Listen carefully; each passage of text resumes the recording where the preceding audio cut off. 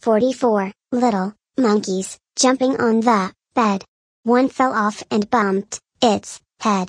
Mama called the doctor, and the doctor said, Welcome to another episode of Graham vs. Graham Presents Monday Monkey Poop, that podcast where Graham says, monkey poop. Enjoy. Monkey poop! Last week, monkeys held me hostage, and I could not deliver to your ear holes the monkey poop ending. Well, I'm back bitches, at least for Monday Monkey Poop. Some kid stole my job for the what the fuck moment. Fucking kids, I tell you.